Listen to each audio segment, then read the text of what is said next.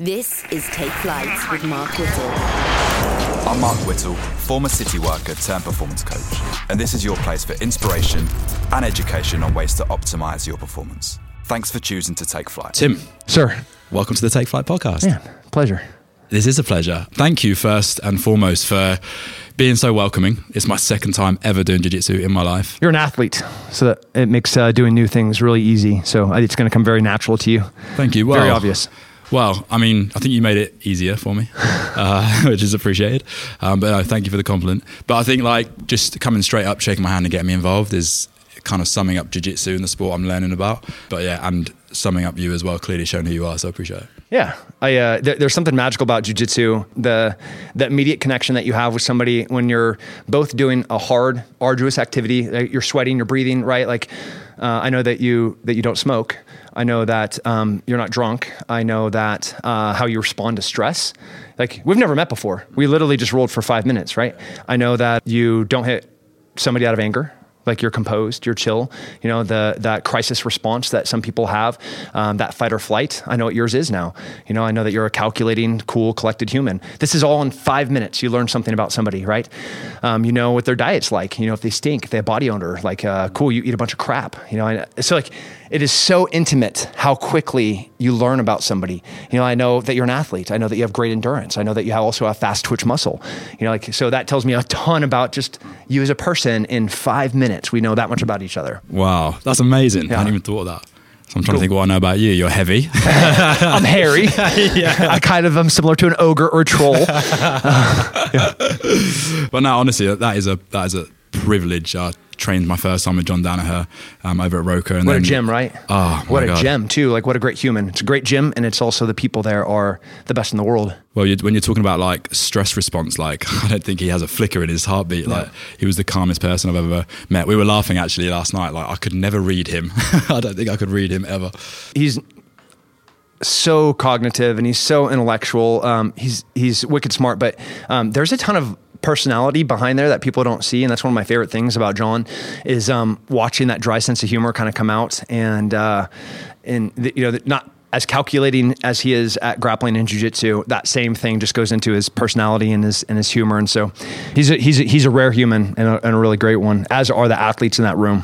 Yeah. Well, listen, so are you. Like, I just want to share, because this is a UK-based audience and the context is called Take Flight. It's about the leap of faith and stepping out of your comfort zone, you know, doing things you've not done before, no matter how you feel about it. So that's kind of the message that we're spreading. It's an important one. Yeah. And like, you know, for me coming over here, if I'd have known I would meet and sit down with you, that would have been like something I would have been so excited about and have been. Can you share a little bit of your backstory for people who might not be aware of you? I have a kind of a wild story. I was a firefighter first, a firefighter EMT, then became a police officer. And I was in grad school when 9/11 happened. And I enlisted on 9/11 into Special Forces.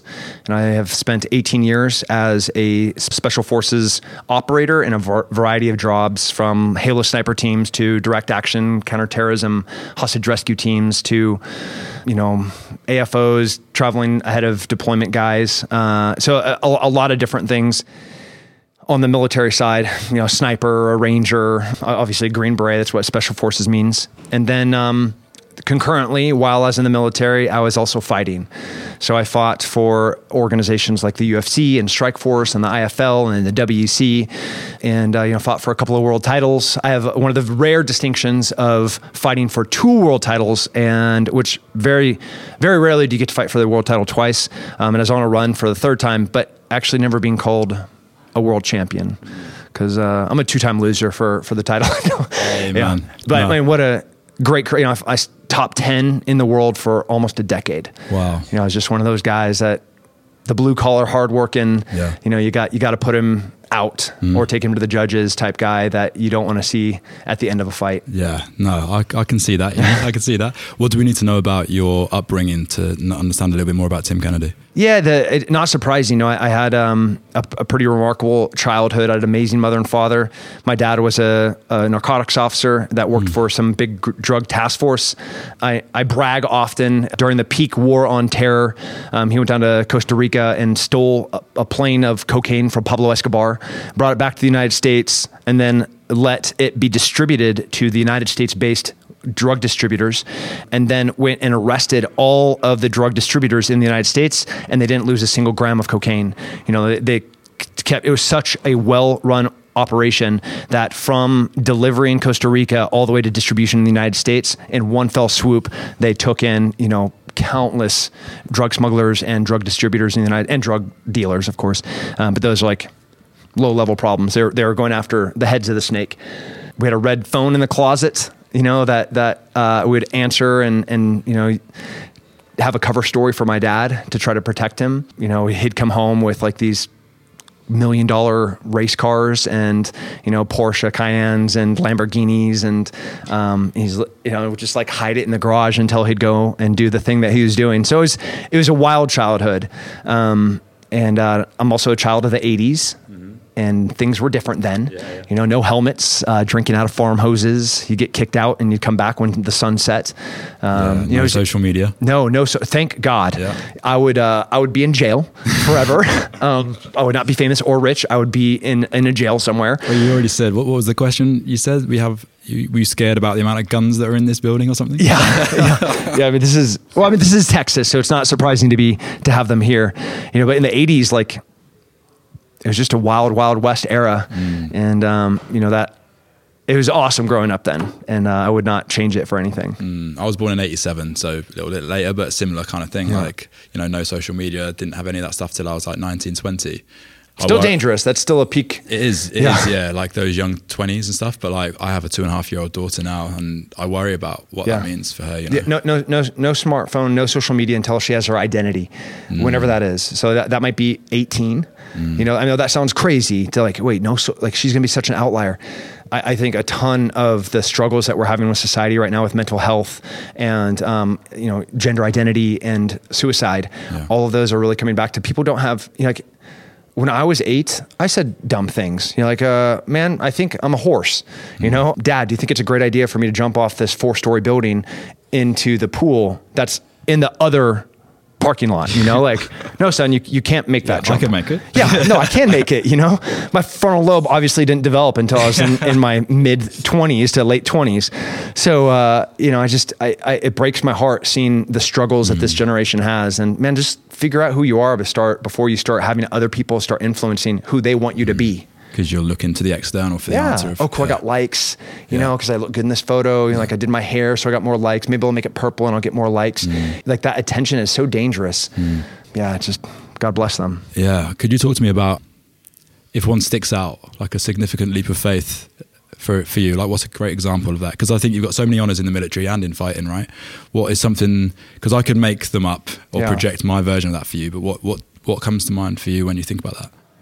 I mean, I think there were real 2 moments that changed and defined ultimately kind of who I became as a man. Afghanistan was one of them, where in 2 ways.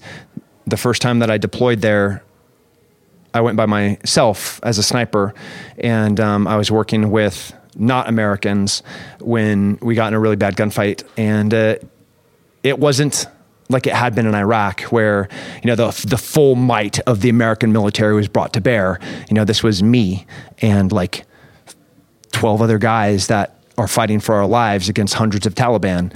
And I grew up and I matured and I got humiliated and I thought I was going to die and I was really scared. That was a very clear moment that changed all future combat operations and how I acted and responded. And then being part of Save Our Allies. Save Our Allies is a nonprofit that was in Afghanistan for the evacuation. During the initial invasion into Ukraine, we were trying to provide humanitarian aid to the front lines. That was another soul-searching time where really had to figure out who I was, again, what my identity is. How do you identify more as a fighter or someone from the military, or neither? Neither. I just want to be a good man. And I think me being a good man makes me a good father, makes me a good husband, makes me a good soldier, makes me a good fighter. Having Jordan Peterson, like having the ability to do violence, to be dangerous, but then making the choice to be kind and to show grace. Like that's a good person. Somebody that couldn't do violence, that isn't dangerous, and then doesn't hurt someone. He's not a good person. He's just useless. But somebody that is even skilled at violence and then chooses to do good by way of humanity and society, like that's the person I want to be. You know? What are you doing daily to make sure that you are being a good person? Yeah, I mean, you have to be faithful in the small things. If you're faithful in the small things, you're faithful in the big things. So, you know, like I eat clean. I talk respectfully to my wife. You know, I'm gentle with my kids. I try to be a good teammate and associate with the people that I work with. You know, as an entrepreneur where you're like the CEO, you're not the CEO. You're just part of a team. You know, I'm a spoke in the wheel, just like everybody else here, and I'm trying to do my part to lift the load and keep it rolling down the road. You know, so all of those little things from like what I eat, you know, I said I did all the things before we got on camera, you know, like I do the cold water immersion, you know, like I'm going to go and have a delicious post-workout snack. You know, I'm going to have my little, like all of those little things. I get good sleep. You know, I wake up early. I take, you know, time to do a devotional. What's a devotional? Like for some people it's meditation, some people it's praying. You know, like my wife and I sit down for like 10 minutes and sometimes we go through a book. Like right now we're doing Battleproof Marriage. It's just like a book that, you know, talks about, hey, wife, talk about these things that you're struggling with. Husband, talk about these things that you're struggling with. You know, like, and sometimes maybe it's not with my wife. Maybe it's just times where I just get up before everybody else wakes up and I go outside, throw the ball for the dogs, listen to the birds start chirping as the world starts waking up, you know, see the sun start rising. My toes are in that freezing cold grass. You know, it's just a moment where I'm grounded. Maybe sometimes it's waking up or waiting for the whole entire family to go to bed. And I just take a few minutes, go out into the pool, sit in that 35-degree water, you know, for just even 5 minutes, just 5 minutes of stillness, listening to my heart, listening to my breathing, you know, maybe saying a prayer. You know, like it's different for everybody. And I think those tiny little moments of self-reflection give you some clarity as to where do I need to focus my time and energy to be, again, a better person. And where are you focusing your time and energy now? I mean, being a good man. My 7-year-old on our refrigerator right now, he completely unique to him. Like he wrote for like, what are his goals for this year? And he wrote like, to be a good man, do as I say, not as I do. Like that lie people have been living for a really long time. And we forget how much everybody sees, you know, everybody out there saw that guy do something dangerous and I smash him, you know, like my kids every single day, you know, you can be anything that you want. Okay, then why, Dad, are you a piece of crap alcoholic? You know, why, Dad, do you have a crappy job? Then why, Dad, are you not kind to my mom? You know, like that's not how it works. They see everything. So I'm trying to be vulnerable, real, transparent, and honest with everybody that I work with. And that's my goal. Amazing, man. Yeah, they won't listen to what you say, but they'll be watching what you do. Heck yeah, they will. Yeah. Everyone will. Yeah. You know, everybody in every one of these offices in this whole entire building, you know, no different. Yeah. I felt that what you said about your son. I haven't shared this on the podcast yet, but my wife is pregnant with having a son in the summer. Oh man! Yeah. Congratulations. Thank you, mate. I'm so excited. Like since finding out, I've just been feeling just unbelievably grateful, more than I ever have in my life. Yeah. So it is the most important thing that will happen in your life. Everything that you've ever done, everything that you love your wife, right? Like my ability to love, my capacity to love is 100% when I meet the woman that I'm gonna spend the rest of my life with. So you think. Yeah. And then you hear that baby cry for the first time and everything changes. Your ability, your 100% capacity, you thought your tank was full. Nope. It just will grow and grow. And then you see them take their first step and then you see them struggle and fail and you want to go and help them, but you can't because you know they have to work through it themselves. And it just tears your heart out as you're trying to figure out, how do I help this person become the best version of themselves? Like it gets wild, brother. I'm so excited for you. Thank you, mate. Thank you. But I think it's interesting as a man to have, like, I had a daughter first and I had all the challenges of like trying to relate to a female in this world, and then to be able to do that with a son that I'll be able to relate to a little bit more. Same. I had 2 girls before I had my son, and then I had another girl. So I got 3 girls and a boy. And I know being a girl dad makes you a better man. No doubt about that. Yeah. Amazing. Yeah. All right, man. Last couple of these. So we do the same 3 questions at the end of every episode. Anything you've discovered or come across recently that you're particularly excited about? Ooh, that's a good question. Recently, or? It can be anything really, but like just something that's you've discovered and you're like, yeah, you know what, that's good. That's made a difference. Keep your circle small. How many friends do you have on Facebook? I don't care because they're not your friends. You know, like how many followers do you have on Instagram? It doesn't matter. They don't know you. You know, like that is a curated, editorialized, fake version of every worst characteristic of human nature. My small circle, it's like 5 people. Yeah. It's 5 people I call, it doesn't matter the hour, they will pick up. If I say, hey, we got to go hurt somebody, they're going to say, whose car are we taking? It says, hey, man, I'm struggling. What do I do? Come over. Well, let's talk about this. I'll be there in 5 minutes. I will fly a helicopter to you and get you out. Like, these are my friends. And that circle has gotten smaller and smaller and smaller through pain and mistakes and me having misguided trust. So yeah. How'd you know the 5? Some of them I work with. A couple of them I train with, and one of them I grew up with. Okay. So like long-term friends. One. Yeah. One of them's a long-time friend. All my other long-time friends, we have nothing in common. Huh. Yeah. There's one person I know from long time ago. Yeah. Amazing. One habit you'd recommend all listeners to undertake? One habit. No, that's not how it works. Building good habits is the sole thing. Consistency and hard work over time is the only thing that garners results. Consistency plus hard work, right? Those are good habits. So I can't say it's getting up early. I can't say it's meditating. I can't say it's working out. I can't say it's eating clean, because each one of those good habits contributes in a very significant way. And cumulatively, collectively, those are the things, these good habits, that will make you be the extraordinary version of yourself that can do a volume of work that nobody can keep up with. That's what we're going for. All right, I love that, man. All right, I'll change that question. It's a good question. Just make people answer it the right way. Yeah. The last one is, take yourself back to a particularly difficult moment. What's the key trait that allowed you to get through that? It's the same situation 25 years apart. It's me swimming. And when I was in my young 20s, I had a couple of women pregnant, and I thought I was dying of AIDS. My grandpa had just died, who was the patriarch of the family. I just crashed my motorcycle. I take all my clothes off. I walk into the Pacific Ocean, and I start swimming due west into the fog. And I get lost in the fog. And it wasn't until a Coast Guard boat comes and rescues me, that was maybe 2 hours later, in 53-degree water for 2 hours. But I kept swimming. That was, I could have at any moment, just as every inch of my body was frozen solid, just could have gone under the drink and welcomed that darkness. And that's the end. That's the end of everything. But I kept swimming. And I mean that metaphorically and literally. Like, I didn't have an intent to go out and kill myself. I was just trying to have a baptism, like a rebirth, for lack of a better word. I don't think consciously. Obviously I was doing something very dangerous, but there I was, and I kept swimming. Just a year ago, I was in Costa Rica with my family, and my son walks out into the water, and he gets pulled by a rip current out to the sea. And it was just like us. We're looking at each other, and I look back, and he's a half a mile out. It was so fast.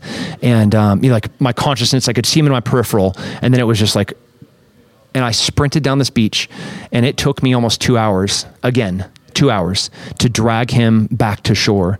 I got back onto the shore. I was throwing up. I couldn't walk for a couple of days. And had I stopped swimming at one moment, I would have drowned, and my son would have been washed out to sea and eaten alive by sharks. And but I kept swimming. And my ability to keep swimming was caused by good habits. I was in shape. I worked out. I swam. I ate well. I was sober. Take any one of those habits away, and I'm in the drink. My son is out to sea, and I would have been dead in Morro Bay. So, fuck, man. Yeah. That's amazing. Thanks for sharing that. Yeah. Shitty moments. Yeah, but you're prepared for it, right? When it comes, and no one can predict anything like that. Nope. Listen, man, it's been a really special moment for me. Thanks for being so gracious and amazing, man. I'm such a big admirer of all you've done, and this is amazing. This has happened. I'll remember it for a long time. Thank you. Man. All right. Thanks. You have reached your destination. Hey, it's Mark Whittle. Thanks so much for watching or listening. It's so great to have you a part of the Take Flight movement. Subscribe to the podcast on all platforms, video and audio, to be the first to see new episodes and new conversations with the greatest minds in the world. Follow me at markwhittle_TF on all social platforms, and visit takeflightworld.com to join our growing community of hustlers, performers, and go-getters. I can't wait to see you next time. Until then, stay positive, stay motivated, and of course, take flight.